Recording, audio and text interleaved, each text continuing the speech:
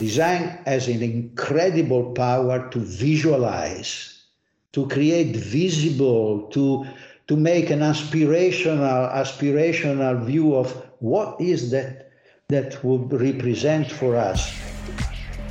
Welcome to Play and Conversations, the podcast where we delve into the world of design and explore the endless opportunities that await designers and brands. I'm Simon Martin, Head of Content Strategy at Play & Co. And joining me are Brendan and Karen Hutchison, the founders of Play & Co. Together, we'll be your hosts as we embark on insightful design conversations that inspire and inform. Hello, everyone.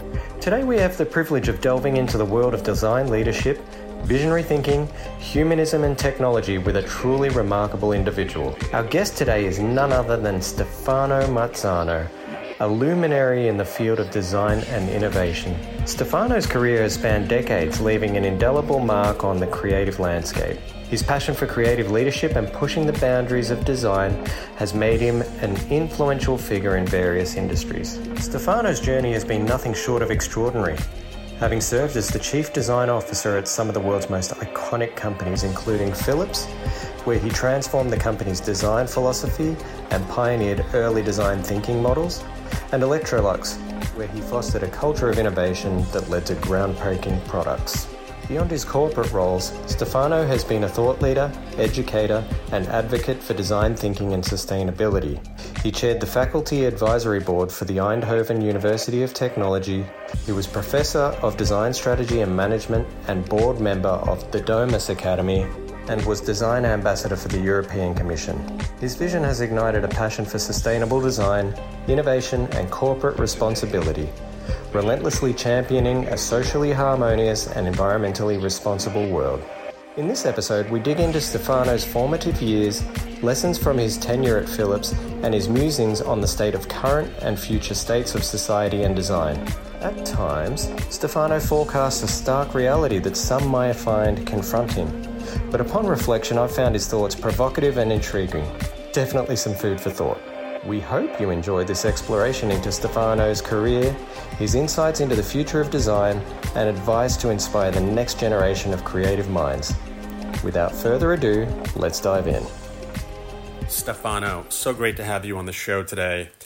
You are one of the earliest advocates for corporate social responsibility, which you spent a lot of time practicing during your time at Philips, going back decades, where you were the CEO of Philips Design as well as the Chief Design Officer of Philips International.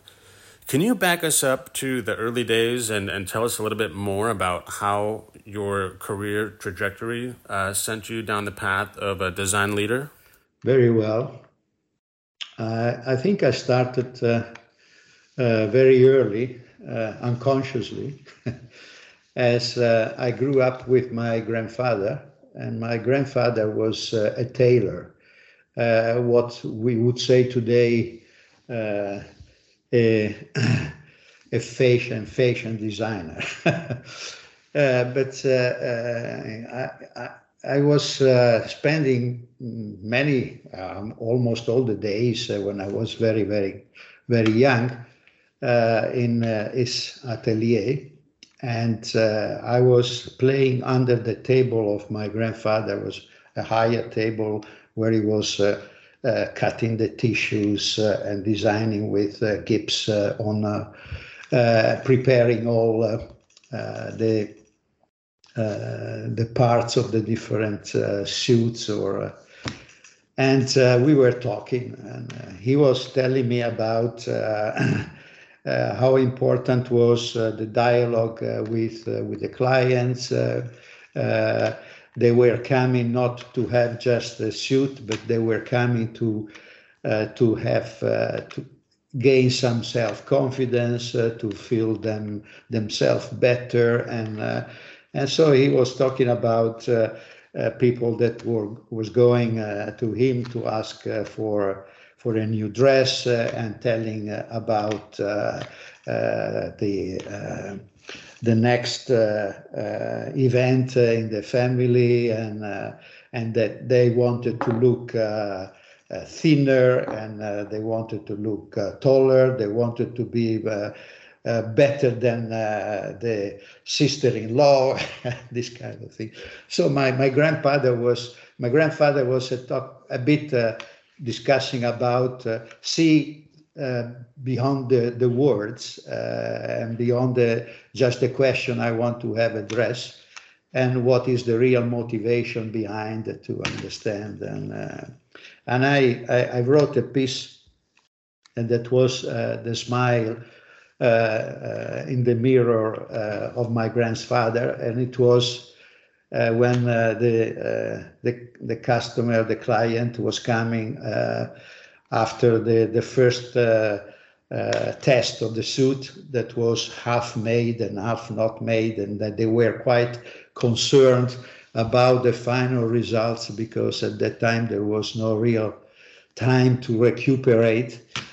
And at the end, when the suit or dress was ready and they fitted, and that smile in front of the mirror, the satisfaction.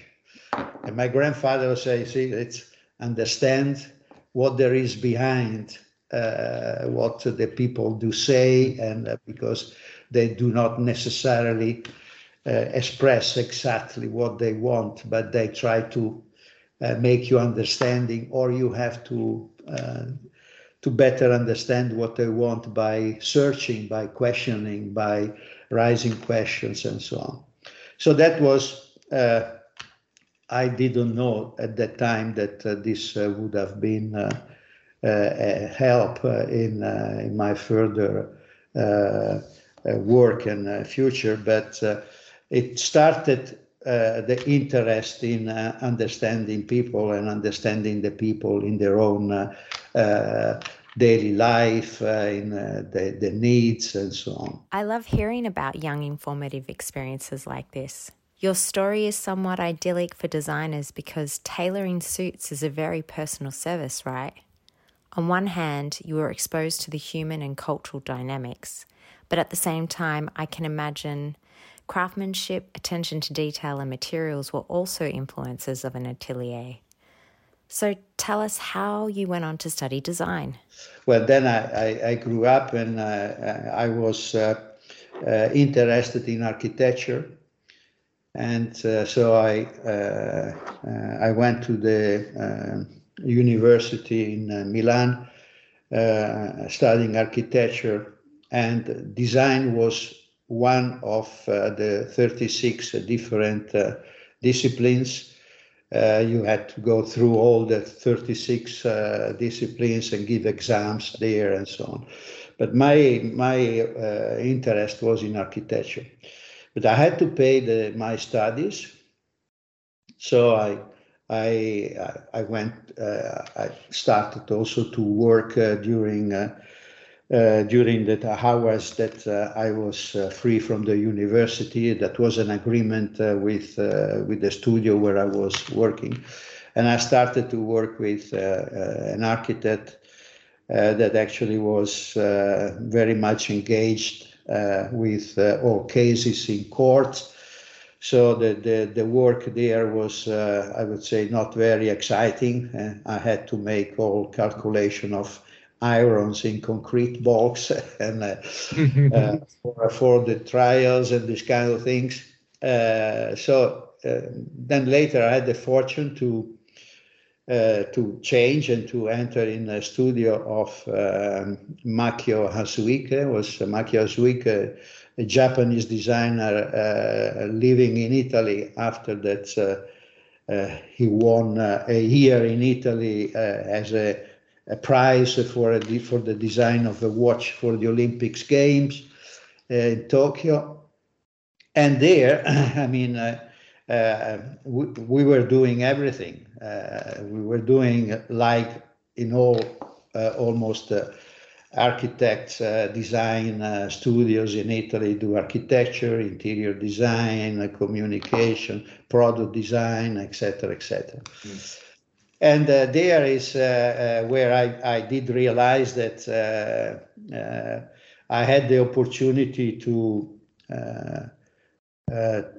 have control, or let's say to be engaged in a project from the start and the beginning, while in my previous idea of urban design and the interest in redesigning city, that was very relevant to be very much politically engaged with the local authorities.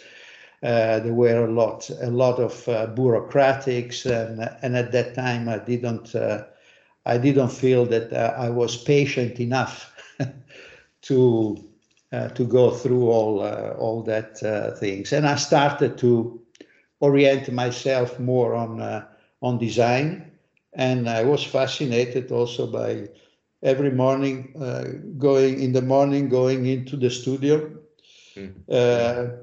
I found there all the work done by the mother of Makio Azuike, that she was a teacher of Ikebana.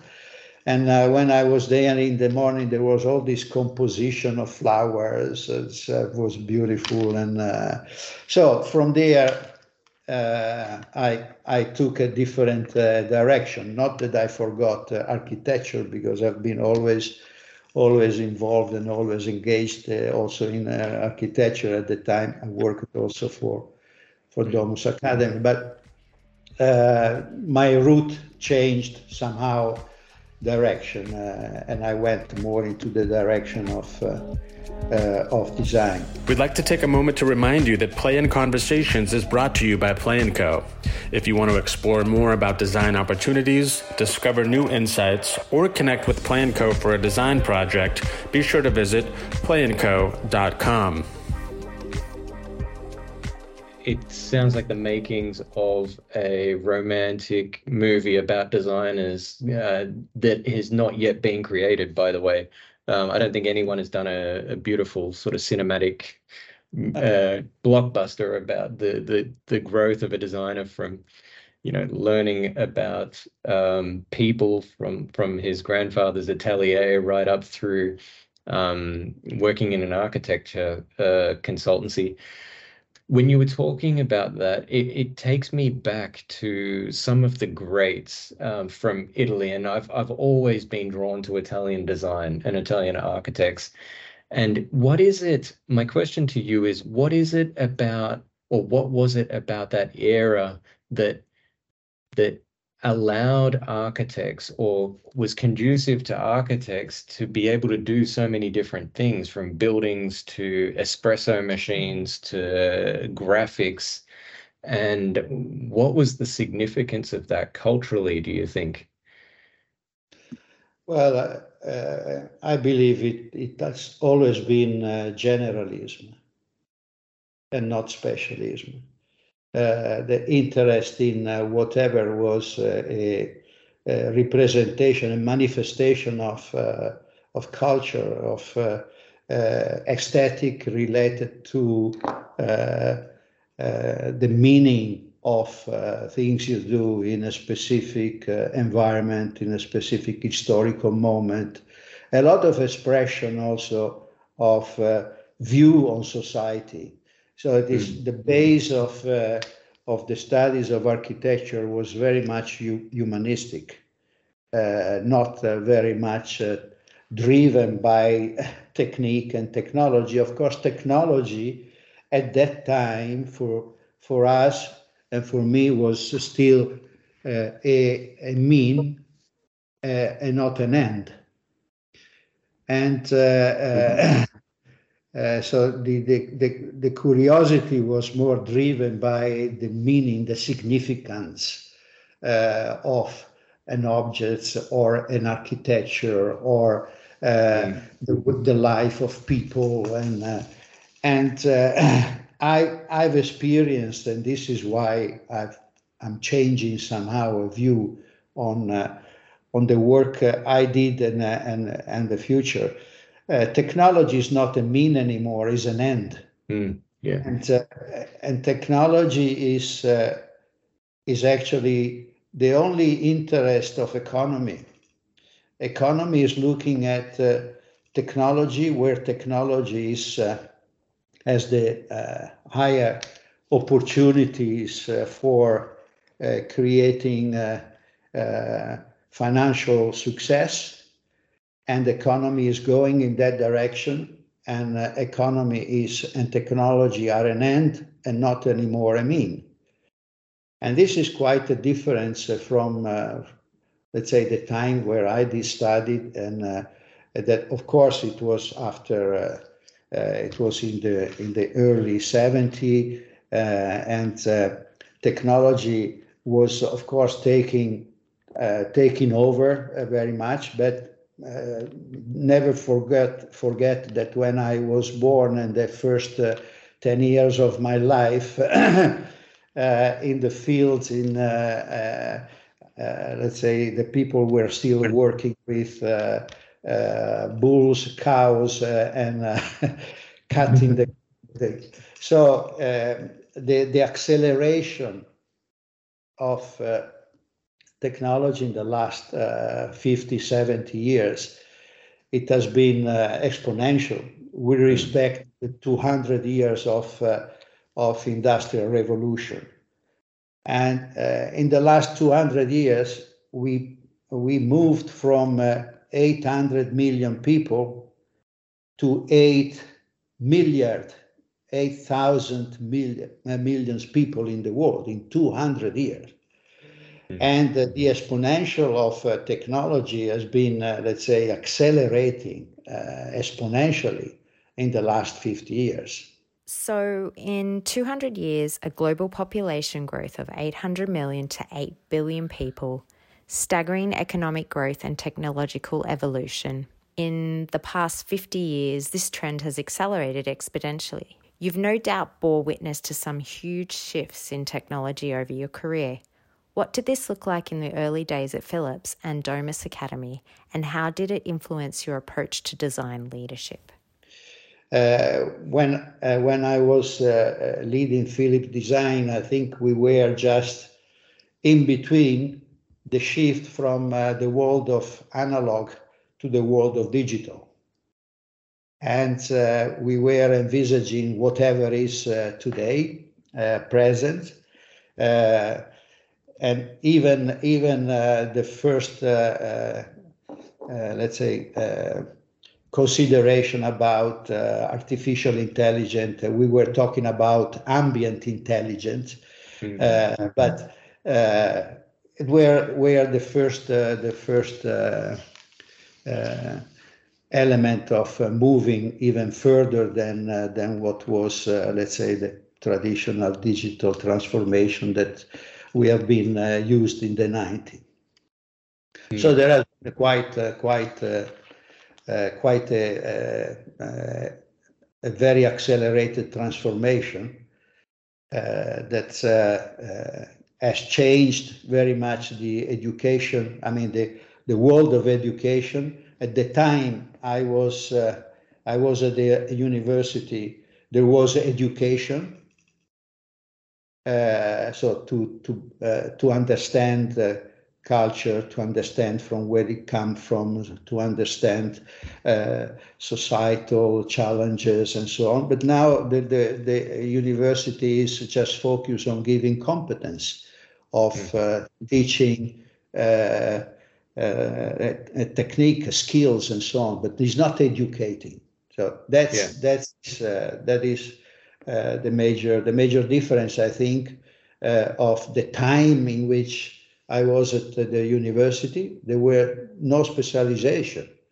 You went through all these different disciplines, and you were exercising all because the ingredient you were using was your understanding of culture, beauty, and and that's something that I definitely feel grateful for when we came to Philips. I joined in 2006, I think it was.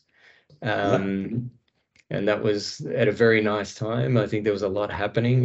There was like 400 or 500 people worldwide, studios all over the world, and people flying between different studios. We were in the Hong Kong studio. There was like 180 something people there, and There were always events and going on and conceptual projects, and that was always driven by the leadership team that you'd put in. And I've told Simon this before, and I've told a few of the other designers we're working with that I felt like Philips was the first place I could practice what I'd learned at university. You know, I felt like I had the tools and um, the freedom, the creative ability. You know, my bosses, my managers were allowing us to, you know, if we wanted to do a conceptual project, we had the means to do it, or if we thought something deserved to exist, and a point of view that we had, then we were given the rein to do that. So On that note, Stefano, I know your time at Philips spanned many years, but what would a typical day in the life look like for you when you were there in terms of variety of projects, at what sort of level you were overseeing things at, and yeah, what was a typical day for you like? Yeah, perhaps I can tell you the moment in which actually I decided to get more engaged into the management. It was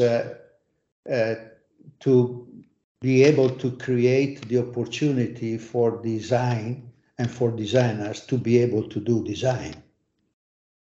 And so I tried to take on my shoulder the role of educating or entering in dialogue with management, challenging the management to get the opportunity to create the conditions for an organization to be capable to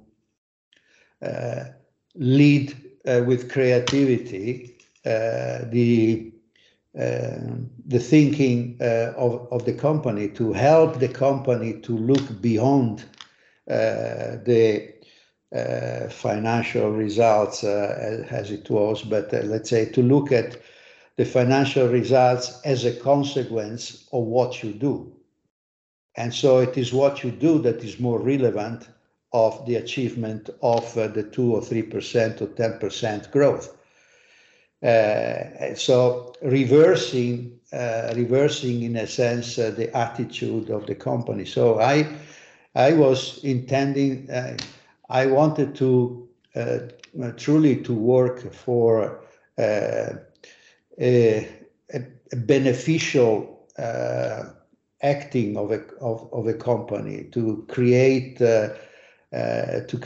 solutions, a product that would definitely be an improvement in the life of people and society at large.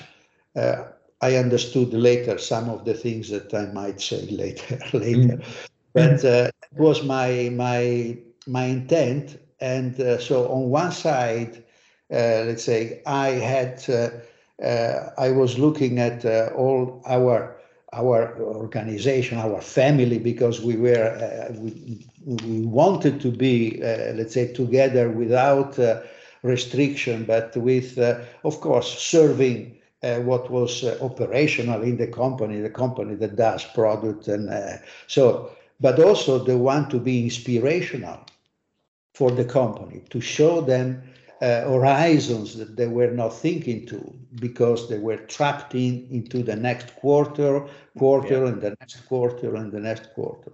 So on one side was growing this green garden and give the opportunity to all to really express themselves and to be involved in searching new direction and new opportunities, and from there derived the good that could have been, let's say, useful for people, for society, for the market, and out of there trying to find what would have been driving the success of the company and the financial results.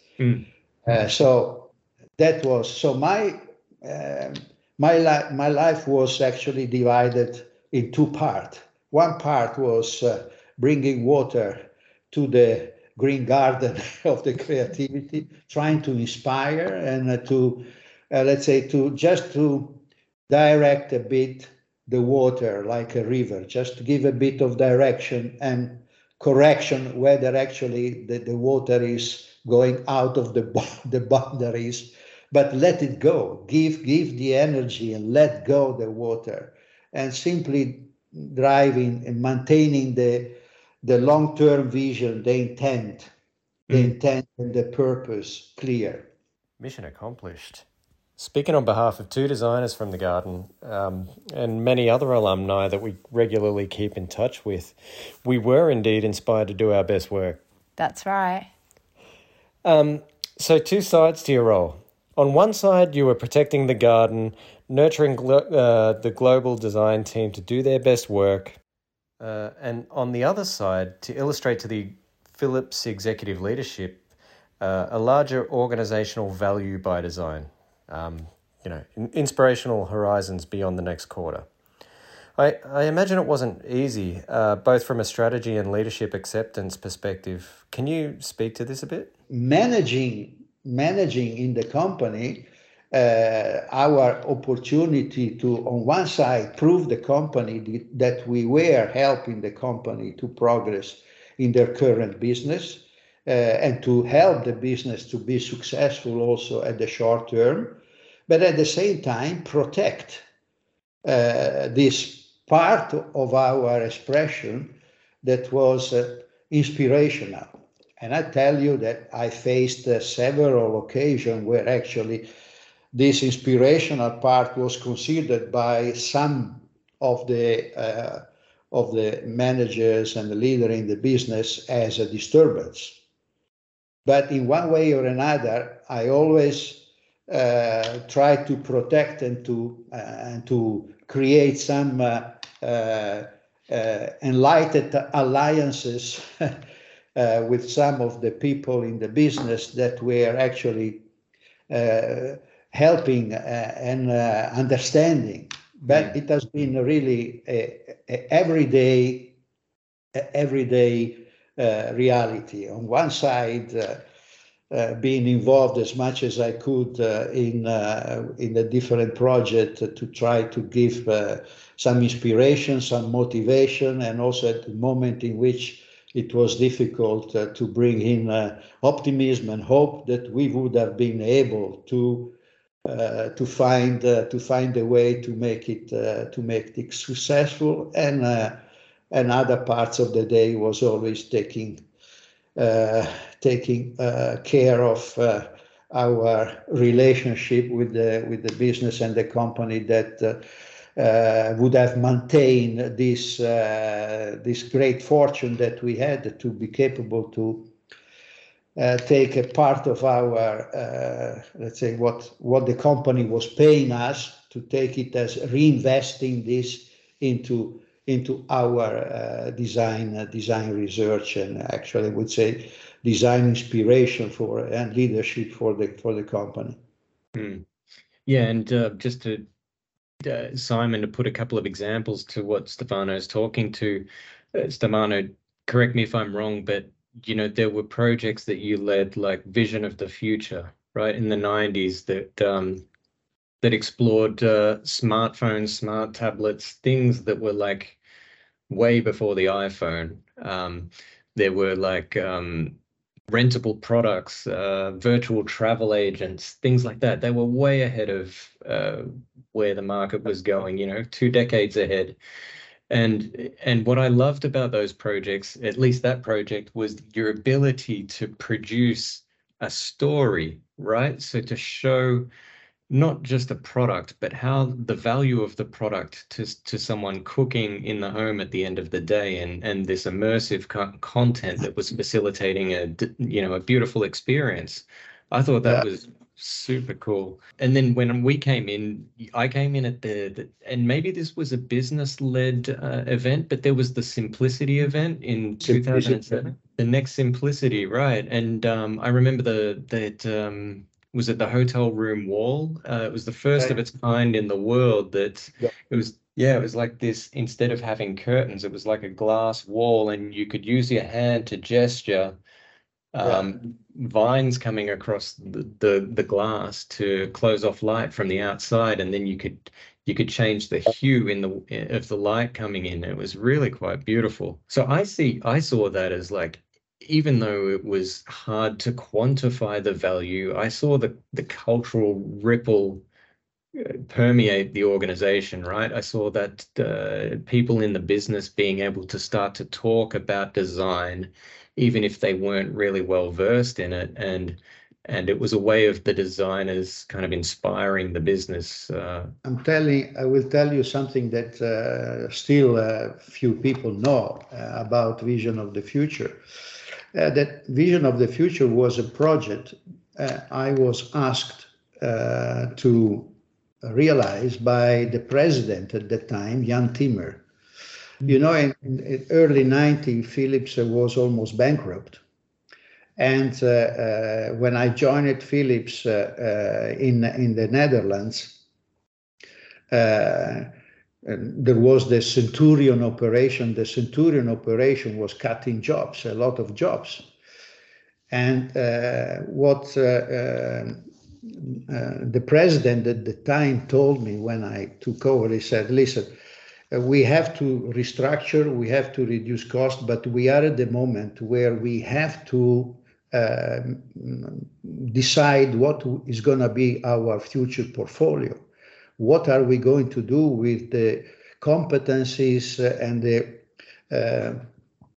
technologies that we have and we master in order to redesign our future? So Vision of the Future was started as a project to create a number of hypotheses and inspirational hypotheses on what Philips could have done with the technologies that they did master to redefine the new strategy and the new portfolio and the new Philips. Well, unfortunately, when I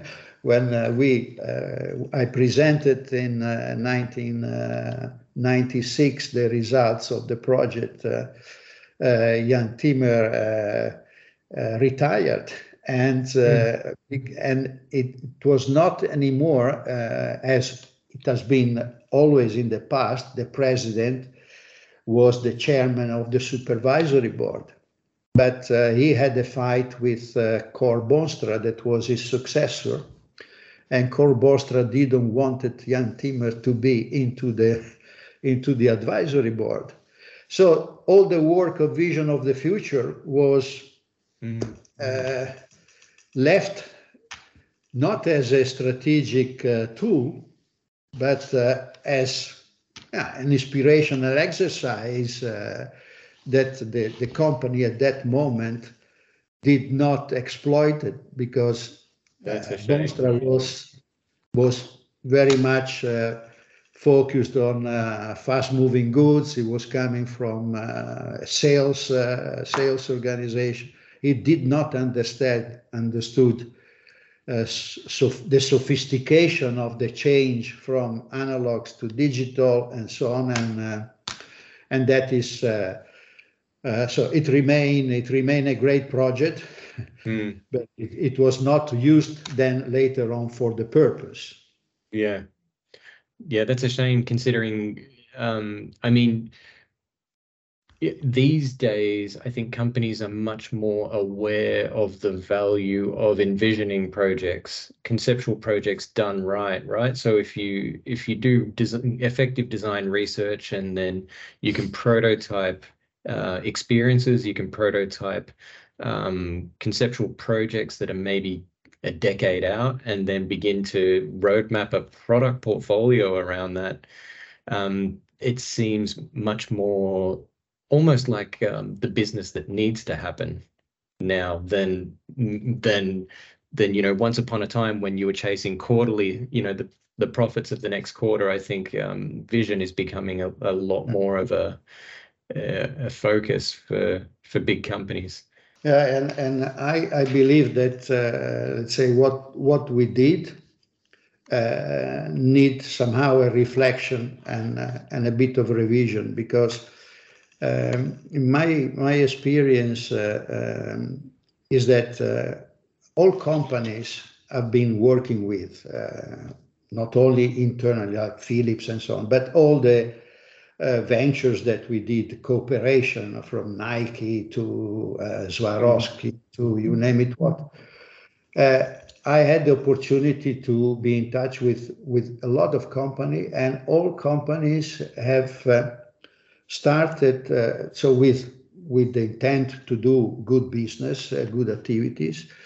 I've been working on innovation and being content to arrive to a concept, and then to turn this concept into a product and put it on the market. I think that nowadays companies should take on their own shoulder another piece of responsibility, which is the one to think about what you can do to improve and to make life better, but don't stop there.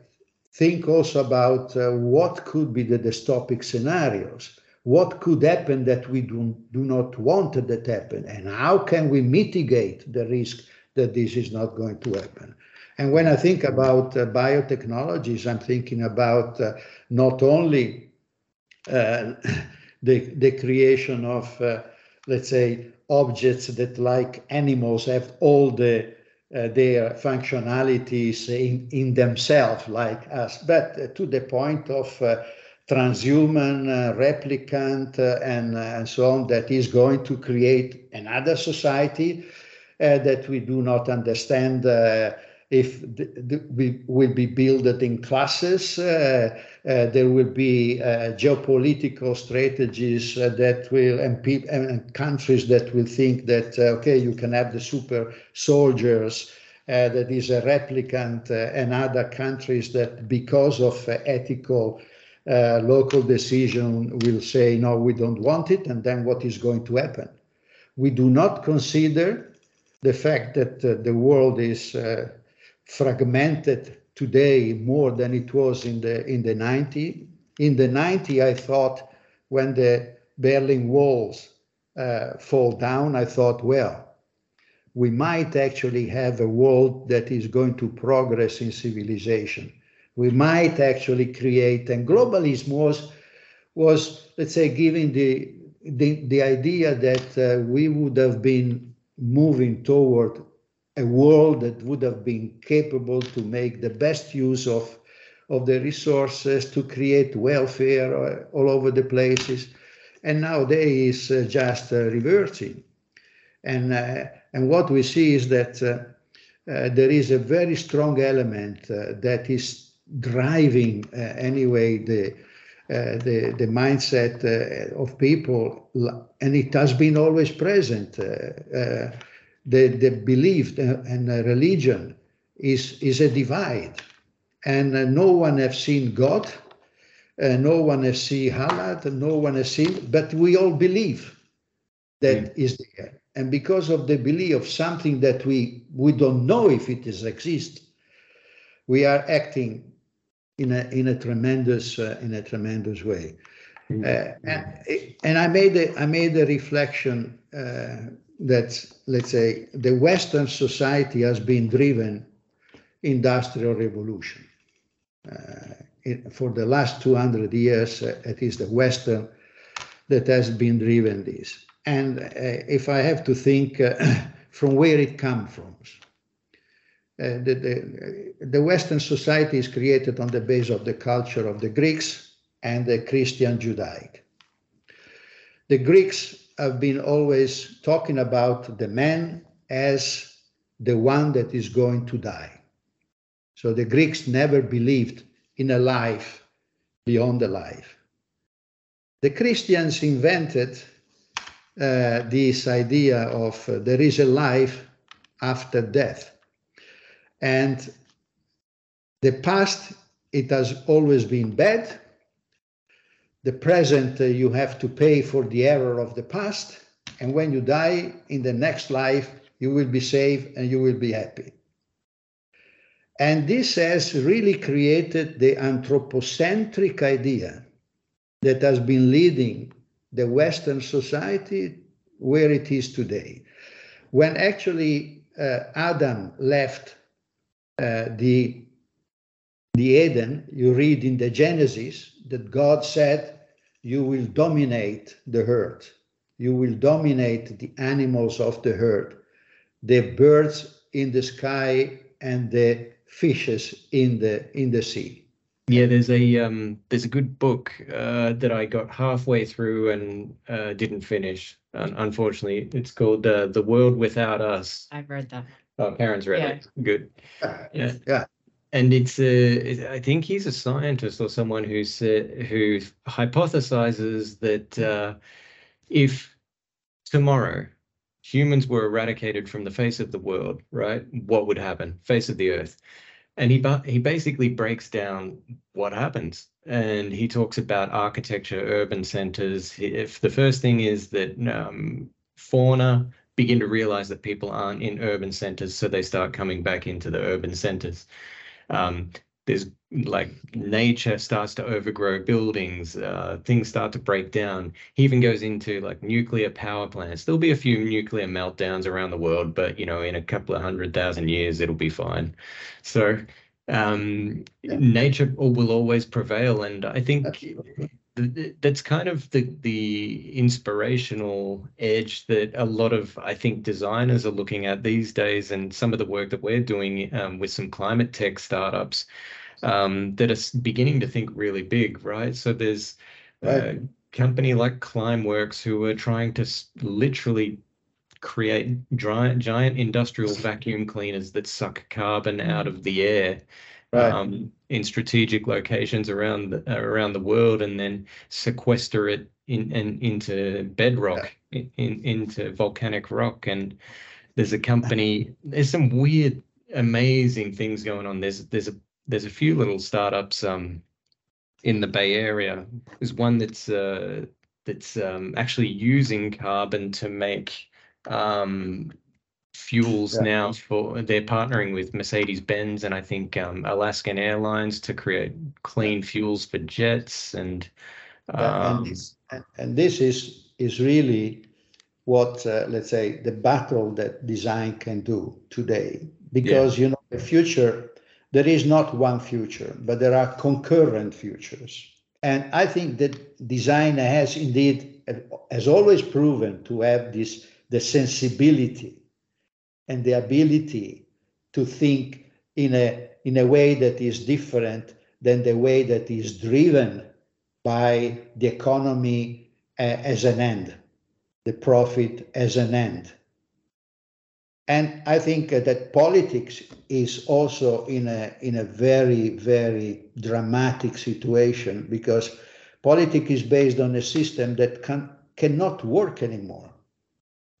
When you have a government, for example, that is alive for 4 years, the interest of the politicians is short term. It's just winning market share in his country for 4 years. It's impossible to drive the change, the save our environment.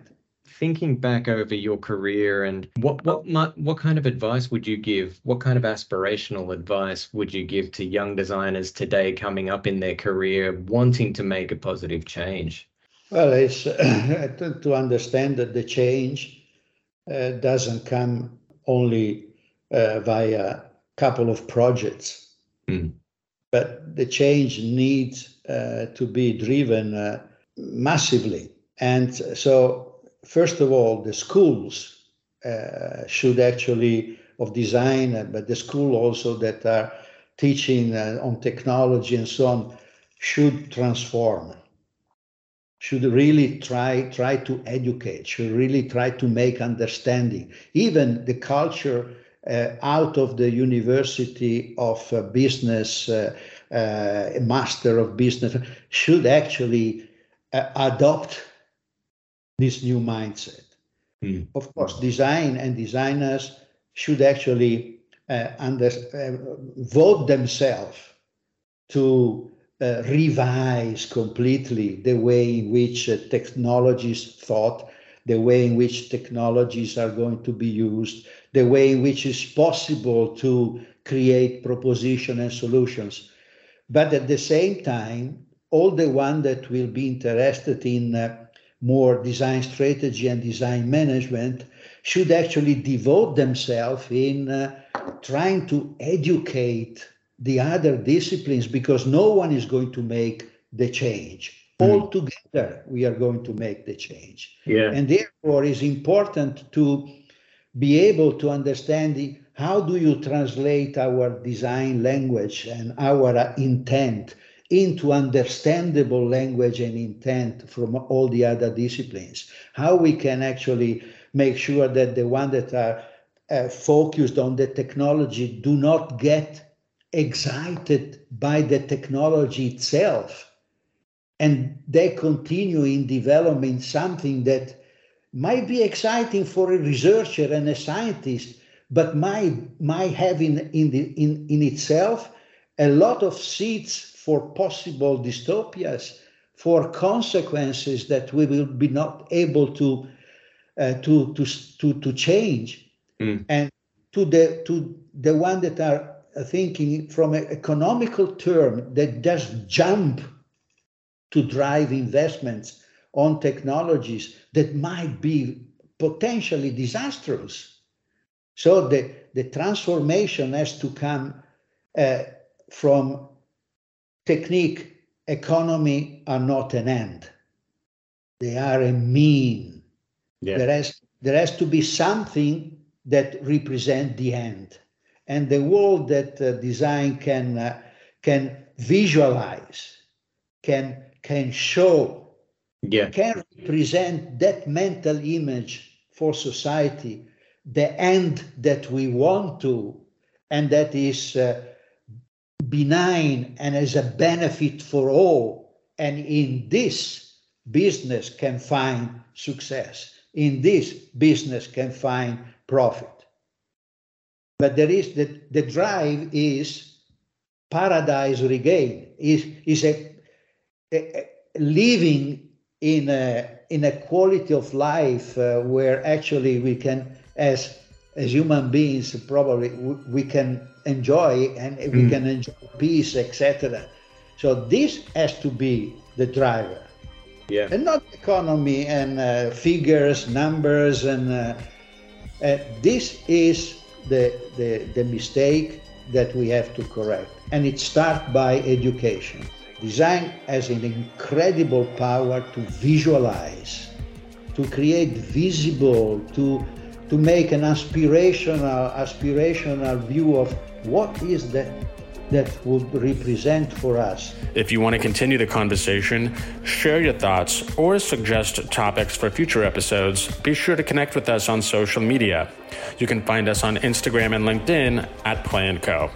or visit playandco.com. We hope you've enjoyed today's episode, and until next time, keep playing, keep designing, and keep pushing the boundaries of what's next. This is Play & Conversations, signing off.